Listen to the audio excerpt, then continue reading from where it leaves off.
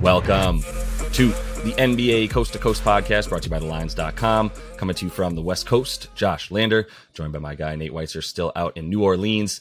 And we are looking at a 4-game slate on Thursday night here. Some pretty fun matchups, though. In this one, we're taking a look at Dallas playing host to Boston. We'll see what those home-road splits can do for each team. Also got another game up and our player props, so make sure to like and subscribe to that page. Continue to follow along with us each and every weekday this season. Also want you to head to TheLines.com. You can check out all the written content we have up there about everything we're talking about here. And also have our odds finder tool that you can use to make sure you're getting the best juice on all those U.S. sports books offering you NBA odds this season. Nate, let's get into this little slate here and then talk C's and Mavs. Yeah, I mean, you said it. It's a 4-game slate. It's easy to pick the 2 games that you want to watch and that you want to bet on, and those are the games we're going to talk about here. Memphis is on a back-to-back. They're -7 at Orlando.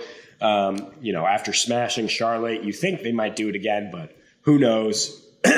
Utah is -7 at Houston. Some weird splits with that team. The other game we break down, Clippers are +5 at the Nuggets, total of 228. And then right now we have the Celtics -2.5 or -3 at Dallas with a 232 total. And I mean, if you follow the Celtics, I don't know if you believe that this line is correct at all, considering how they played on the road lately. I mean, there is a bounce back factor after how poorly they played at OKC 2 nights ago without SGA, giving up 150 points somehow in a classic kind of letdown spot. Sure, but I mean, they've been bad on the road for weeks and lost 4 of their last 5 on the road. Their only win over the lowly Lakers.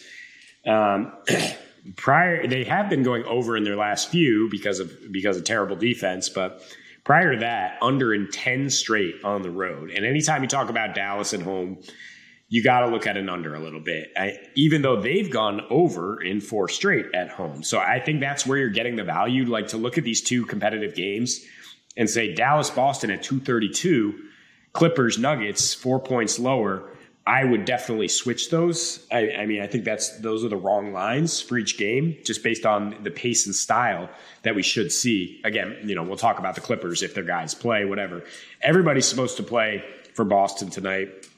And Dallas, still missing those pretty key defenders in Kleba and Finney Smith.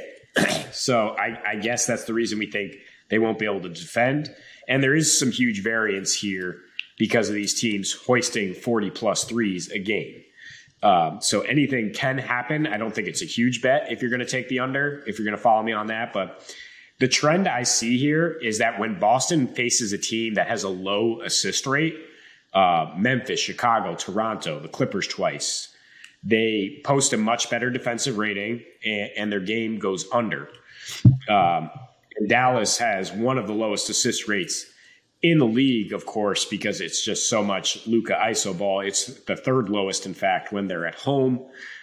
And Dallas has a trend of, first of all, not winning against the East this year, but that's a lot of not taking those teams seriously. Strangely, they've won 2 against the Knicks and lost 10 straight against every other team in the East so far. But I think they will take Boston seriously. I mean, we just saw Boston kind of have this revenge narrative where they lost at the Clippers, come back home, get the rematch, the only other chance to get that team, and they win.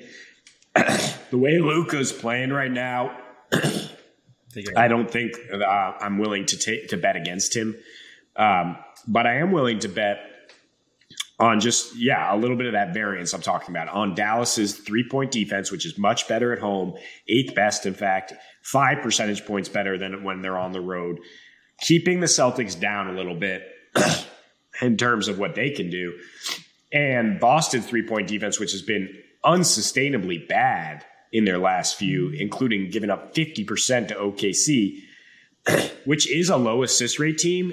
I'm talking about that theme when SGA is playing. He was not playing. All of a sudden the ball's humming around, and it was a different situation. But just keying in on Luka, who has gotten his against the Celtics. Like, don't get me wrong, but that's the kind of defense that they want to. That's the kind of defense they want to play. Is like, all right, Luka, you get your 42. Right. Nobody else is getting theirs, and that's how they're going to try to keep this game, I think, below 110.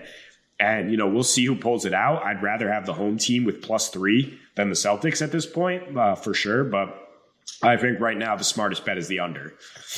Yeah, I would agree. It's really just a matter of which Celtics team are we going to get? The one that's played Dallas so well on defense over their last roughly like 4 matchups, or are we getting the Boston team that's, just gave up 150 points to a team without SGA, including like 3 guys that I'm sure most NBA fans have never heard of scoring over 20 points in that game, right? Including Isaiah Joe, who had like 18 in the first half. Go ahead and Google Isaiah Joe for you conservative NBA or, you casual NBA fans. But I will say, I kind of believe a little bit more in Dallas winning or, winning. If I'm going to take the +3 for Dallas at home, I'm going to take the money line, to be honest with you.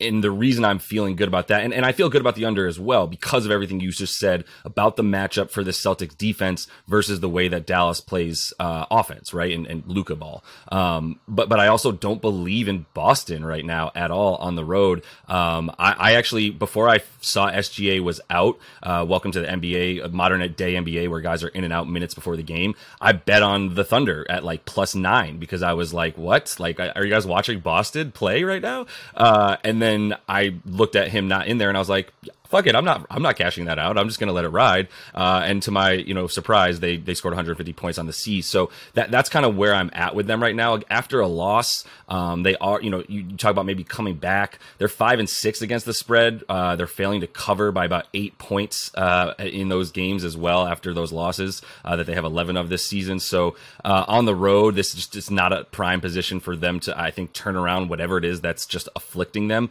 It's kind of Jason Tatum's shooting a little bit the last like 3 or 4 games. He's been a bit off, but Jaylen Brown's also made up for that, and Tatum's still getting points because of sheer volume and the amount that he's shooting, and he's still getting close to 30. He's just sort of the offense gets a bit stalled when it seems like he's deferring a bit more right now, and doesn't, I don't know, just the last 3 games that I've been watching, Tatum hasn't had the same level of confidence that I feel like he had in his MVP campaign so far this season. So looking at the past matchups though, with pretty much everybody playing who you expect to play tonight, sans Christian Wood, who's an addition obviously for the Mavs. In Dallas especially, those totals have been down a bit, right? And the last one in Boston, they had their sort of surgence earlier this season where they were just scoring 125 to 140 points a game at home. So I don't know how much stock you put in that. I put a lot more stock in the fact that those road splits for them are just so atrocious right now. I believe a bit more in Dallas's ability to just have their role players contribute enough to win this game. But I don't like 232 unless you're going under at this point. Yeah, I mean, the previous 4 matchups did go under between these teams, and way under a total like this, because neither team was really able to get it going from beyond the arc, and they're extremely three-dependent teams. Boston, in the last 2 in Dallas, hit just 10 threes per game at 30%. So, I mean, that's the concern, certainly. And it's just kind of that herky-jerky style, I think, that Luka impacts the game with, that throws everybody a little bit off their rhythm, even on the other side of the court, too, because Dallas plays at that pace, and they dictate pace at home. Yeah. Sometimes it's as low as like a 94 pace, and then you're not getting the touches. Boston at home, they're able to dictate and really get the ball zipping around with their 5 out. That's how they were scoring so much at the beginning of the season. And when it gets a little choppy, yeah, they've struggled to hit their shots. And you look at, how Dallas reacts when they get a good Eastern Conference team coming to their house too. I mean, last season when they were the home dog, they were 11-3 to the under, going under by 7 points per game. Oh, wow. And 11 of their last 12 home games against the other conference went under. Again, going way under. Like, these games are like 107-98. I think you might have a little bit more of a sweat here if you are going to follow us on that under. But I do think, unless there's some ridiculous threes hit here or an overtime situation, that we will stay under 232. And it's a wonderful time to sort of harp on the point that you made that there's gonna be variance when these two teams play. They're both hoisting up, right, like in the top 3 in terms of field goal attempts from deep. That they both rely on it, and for Boston, I mean, for good reason. You can talk about the way that the Mavs play with Luka, and if you want, would they be better off with a better second fiddle than I don't know, Spencer Dinwiddie and or Christian Wood? Probably, but the point is they make themselves easier to guard for a team like the Celtics. It's just at home. Is Reggie Bullock going to go 1 of 8 from 3, or is he going to hit 3 more of them, right? Is Tim Hardaway Jr. streaking on one of his, 6 weeks of shooting 42% from 3, or is he down to that 30%? That's really it, man. And unfortunately, like even Christian Wood now is joined in. He's always been a 3-point chucker, but continue to join in those barrages and enjoying shooting from out there as well. So I think that in that respect, you take, the total is a little bit less reliable, like you're saying, but Dallas to be able to like close this game out and sort of handle business, be better at home, and the Celtics worse on the road. That's just where the money lies at +3. There's plenty of value there. So, and then we get to the Clippers +5 at Denver, and as always, you got to stay on top of the injury news with the Clippers. It's going to be a late start in their last game. Kawhi was the late scratch. Now we have PG questionable with the hamstring. I mean, if you want to bet on Denver and just assume that one of those guys or both is suddenly going to be a late scratch, I don't think that's a bad approach. This is a front end of a back-to-back for both teams. Clippers have to go up to Minnesota tomorrow, and that's kind of a tough travel spot. Of course, they are 4-1 in the last 5 ends of front ends of back-to-backs, but against like really bad opponents. And, some of them they had to claw for a win, like that game against Detroit, which I think I should address off the top here, is that my biggest take is that the Joker's going to eat here, and the Nuggets offense is going to continue their ridiculous efficiency at home. You look at the game log for bigs against the Clippers recently. Bam, 31-13. Miles Turner, 34 with Halliburton diming him up. Siakam, 36 points. Beef Stew and Jalen Duren in that Pistons game, both combining for about 30 points, with Killian Hayes dropping 11 dimes to them. And then, of course, Embiid, a monster line. So it all adds up to the Clippers giving up the most points per game to centers in their last 7. And now you're facing Joker, who has, of course, roasted the Clippers last 4, 30, 14, and 8. No problem with Zubac.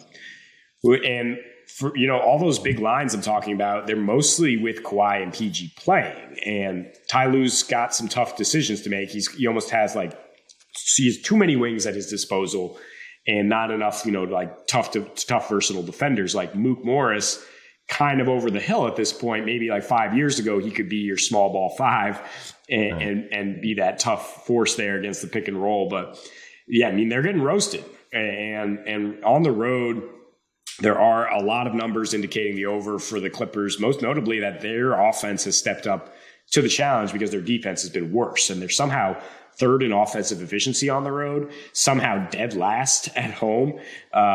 So, I mean, like I said in the Celtics video, 228 for this game and 232 for the Celtics game. I feel like those are wrong, both of them.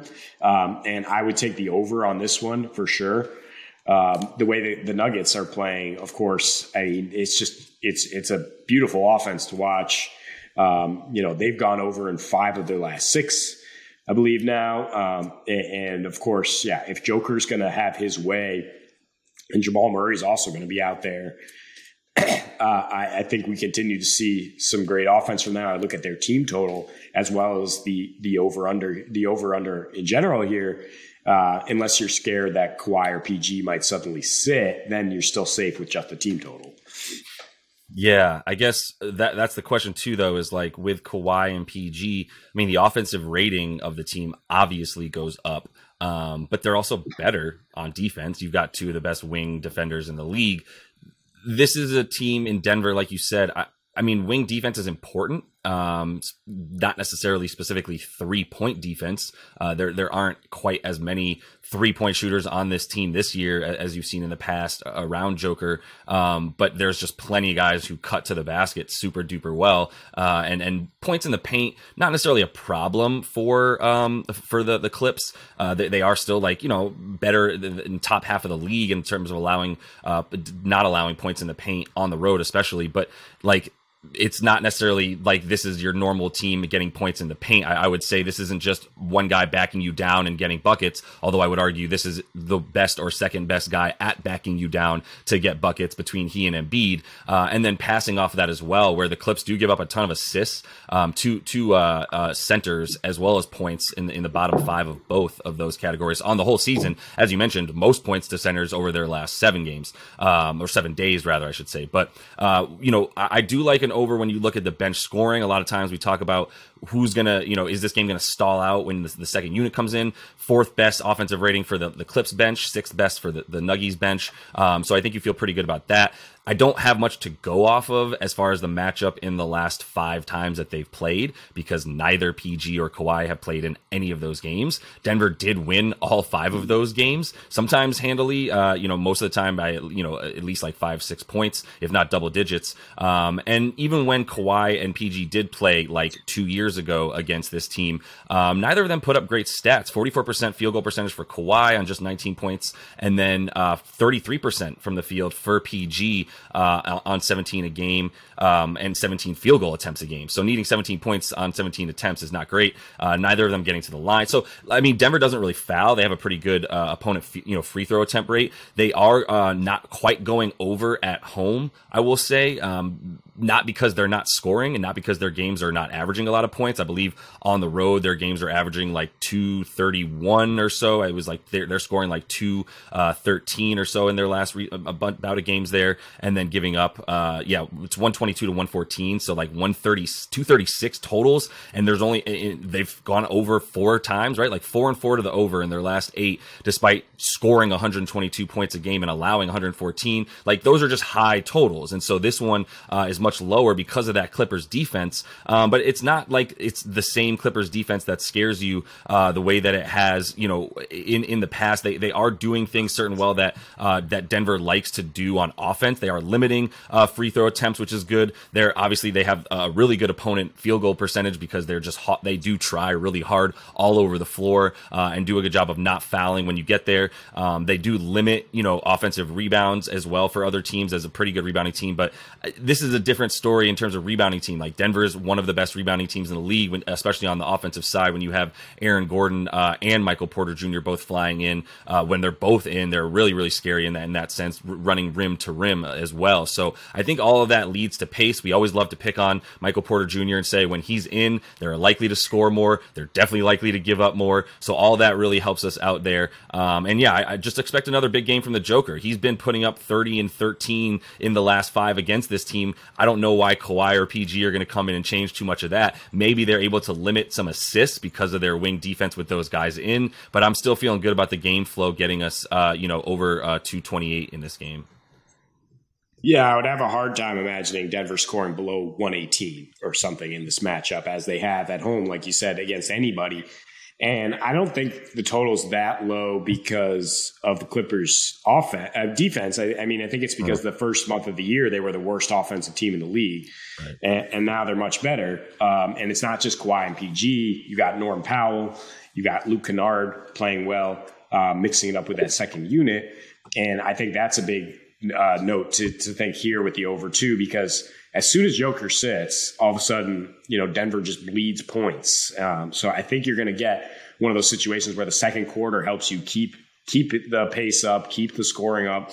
And then we go into halftime and you're already at 140 for the total. I definitely see it happening that way here with a Western Conference game, regular season game, front end of the back-to-back, not going to be high intensity like in the playoffs when these teams did play, of course, lower scoring games. But yeah, you look at the last regular season meetings without Kawhi and PG, and the Clippers posting a 120 offensive rating and scoring 116 without those guys. And Kawhi not scoring a ton in his last 4 regular season against Denver, but his efficiency is off the charts. And, we talk about him just being a tough shot maker. Even if they put Aaron Gordon on him or anything, like he's still going to keep your offense on pace. And the Clippers clearly know that they're going to have to score to keep to match the Joker and company.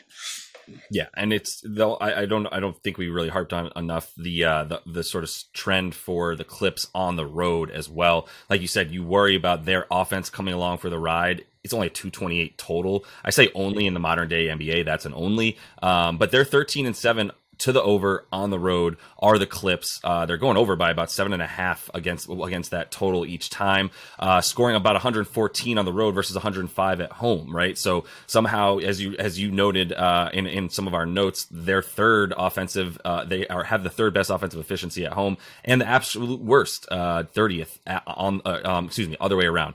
Third best offensive efficiency on the road, worst at home. So maybe they hated crypto.com or whatever. At this point, they a name change was the Clips were anti name change, but they are just not played well in that building on offense. I even look, Kawhi's played the same amount of games on the road as he has at home this season. There's no weird splits there. So they're just better and playing a bit faster on the road. So I think we can rely on that one here as well. You're listening to the Lines.com podcast network. Looking for the latest player props and the best betting odds from the top U.S. sportsbooks all in one place? Then join us right here every day this season for free picks and best bets from the sports betting experts you can trust. Check out the Lines.com NFL Megapod as Matt Brown, Steven Andress, and Adam Candy break down every game for this weekend's football slate. Join the Coast to Coast podcast crew Mondays through Fridays as Nate Weitzer and Josh Lander bring you the best player props and game lines for Major League Baseball, the NBA, and the NFL. And tune in to Beat the Closing Line twice a week as Nicole Russo, Mo Nawara, and Eli Hershkovich dive into NFL opening lines, plus special guests from the sports betting world. So subscribe, rate, and review to the Lines Podcast Network, the source you can trust to make you a better sports bettor. Nate, let's go ahead and jump into your first NBA play prop for tonight. Remember when they were calling Ivica Zubac the white wilt for a couple weeks because of the lines he put up? That's one day. Yeah. That's not a thing anymore. Yeah. The Clippers cannot defend bigs. They cannot defend the pick and roll. I talk in the game video about some of the huge lines they've given up to big men in their last few games and given up the most points per game to centers over their last 7. Also the 5th most assists per game to centers on the season. So enter the Joker, who has roasted this team to the tune of 29 points and 15 rebounds in his last 6 outings against Zubac and company. I'm going with the points and rebounds. The assists are down against the Clippers, 7.5, like I said. So I don't really want to tack on 10, which is what you need for the entire PRA. But between the points and the rebounds, I mean, he's usually a threat to give you 15 boards. So even if he doesn't get to his points prop, I think this one's going to hit for sure. But last 6 at home, he is scoring a ton, 28.7 points per game. Again, 15 rebounds and 12 dimes. And that's on a relatively low 29% usage rate. I mean, it's not the same usage it was the last couple of years when he was the only guy out there for the Nuggets in the sense. It's within the team context. But I think tonight, especially if Kawhi and PG both play, the team is going to need to score down low with the big man. They're not going to score as much on the wing. He's going to need to get more make more of an impact with his scoring. And then with LAC, rebounds are going to be pretty easy to come by. They're 29th in their total rebound percentage in their last 3, 21st in field goal shooting on the season. So I think, the points and rebounds here seem very safe for the Joker. Yeah, I mean, and I really like the rebounds too. In a game that I think we expect to have a few more points, as we were talking about an over in that one. I think it's 11.5 right now on DraftKings for him to get over that. It's only minus 120, so a few worse odds there. But if you do like the rebounds, I mean, he's been getting about 14 against Zoo in his last 4 or 5 matchups against the man. So I feel pretty good about him dominating that matchup all over the floor for sure. Second one here, we got to take under on a rook, Paolo Banchero. Definitely love picking him at the beginning of the season, knew he would surprise a few people after watching him in Summer League and such. But I think that rookie wall is starting to hit. If you go under that, you get pretty good odds at minus 115 most places for Paolo to go under the 22 points tonight. In his last 7, about 18 a game on 39% from the field.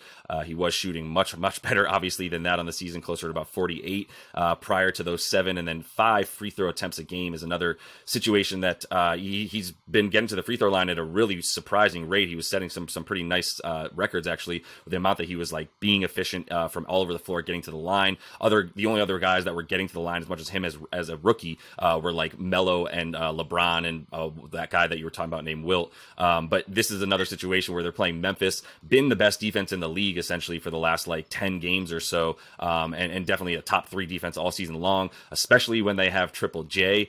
You can kind of look at Paolo, as you kind of pointed out to me. Paolo oftentimes tries to play a little bit like a baby Zion with a jump shot from 15 feet out as opposed to not having one. Not quite the same strength and speed, but like a guy that likes to sort of bowl over and get to the rim. You can expect him to see Triple J waiting for him at the rim as soon as he gets there. Might even just put Dillon Brooks on Paolo, and then as soon as he gets inside the paint, wait for, Triple J's waiting with that incredible timing. And yeah, those types of players, power forwards, have struggled against Memphis for a reason. Don't come down low unless you're ready to take the pain that Triple J and Steven Adams are willing to bring you. That's why power forwards on other teams are scoring the 4th fewest amount of points this season against the Grizzlies, and it's just a really bad situation where I would expect Paolo's total, especially with Franz Wagner returning tonight, taking some of that usage from him after a few games out. Like, you would expect Paolo's prop to be a lot closer to like 18.5. So I feel good about the under 22. Yeah, and Wendell Carter may be off his minutes limit at this point. Yeah. So the Magic are back to being a little bit more balanced. And when Franz was out there, you saw some of these weak lines from Paolo. But really, it's more about what Memphis can do defensively. I was trying to convince you that this was a good play. And I think by showing you that Zion's averaging 17 a game in 2 versus Memphis and Triple J this season, that might convince you that, Paolo is not him. In terms, if they can limit him, then they should be able. If they make Paolo the priority and they're up for it on a back-to-back, they should hold him down here tonight. I'm looking at a guy who's just getting buckets and not worrying about much else. Jaylen Brown, 29 points or more in 6 straight, regardless of the situation, because the Celtics have fluctuated wildly. And even though in that game video, we like under for the game, I like over for Jaylen at 26.5 points. Pretty good odds there at FanDuel. I mean, he's averaging 32 points per game in just 33.5 minutes in his last 6. Because the C's haven't been in that many competitive games. This one probably will be close throughout.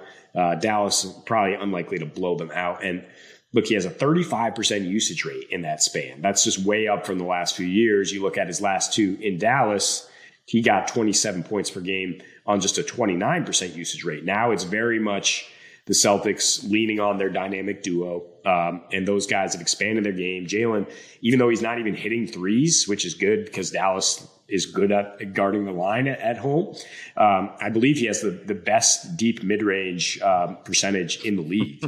He's right up there with Durant in terms of his ability to score at that mid-level. And Dallas has no rim protection right now, or ever. He should be able to get his. I like when the C's are coming off a loss and you need somebody to respond.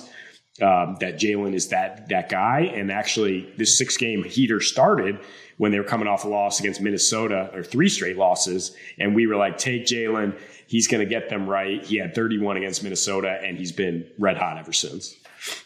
Yeah, first of all, there's some decent opportunities for some game theory and some contrasting parlays, maybe, where if you like Jaylen to score over 27, but you like under 233 for this game, that's got to be a nice parlay. If you like Jaylen over 27 and you like under in the game, then you probably also like under on Jason Tatum. A little scarier because these guys still score like 58 to 60 a game.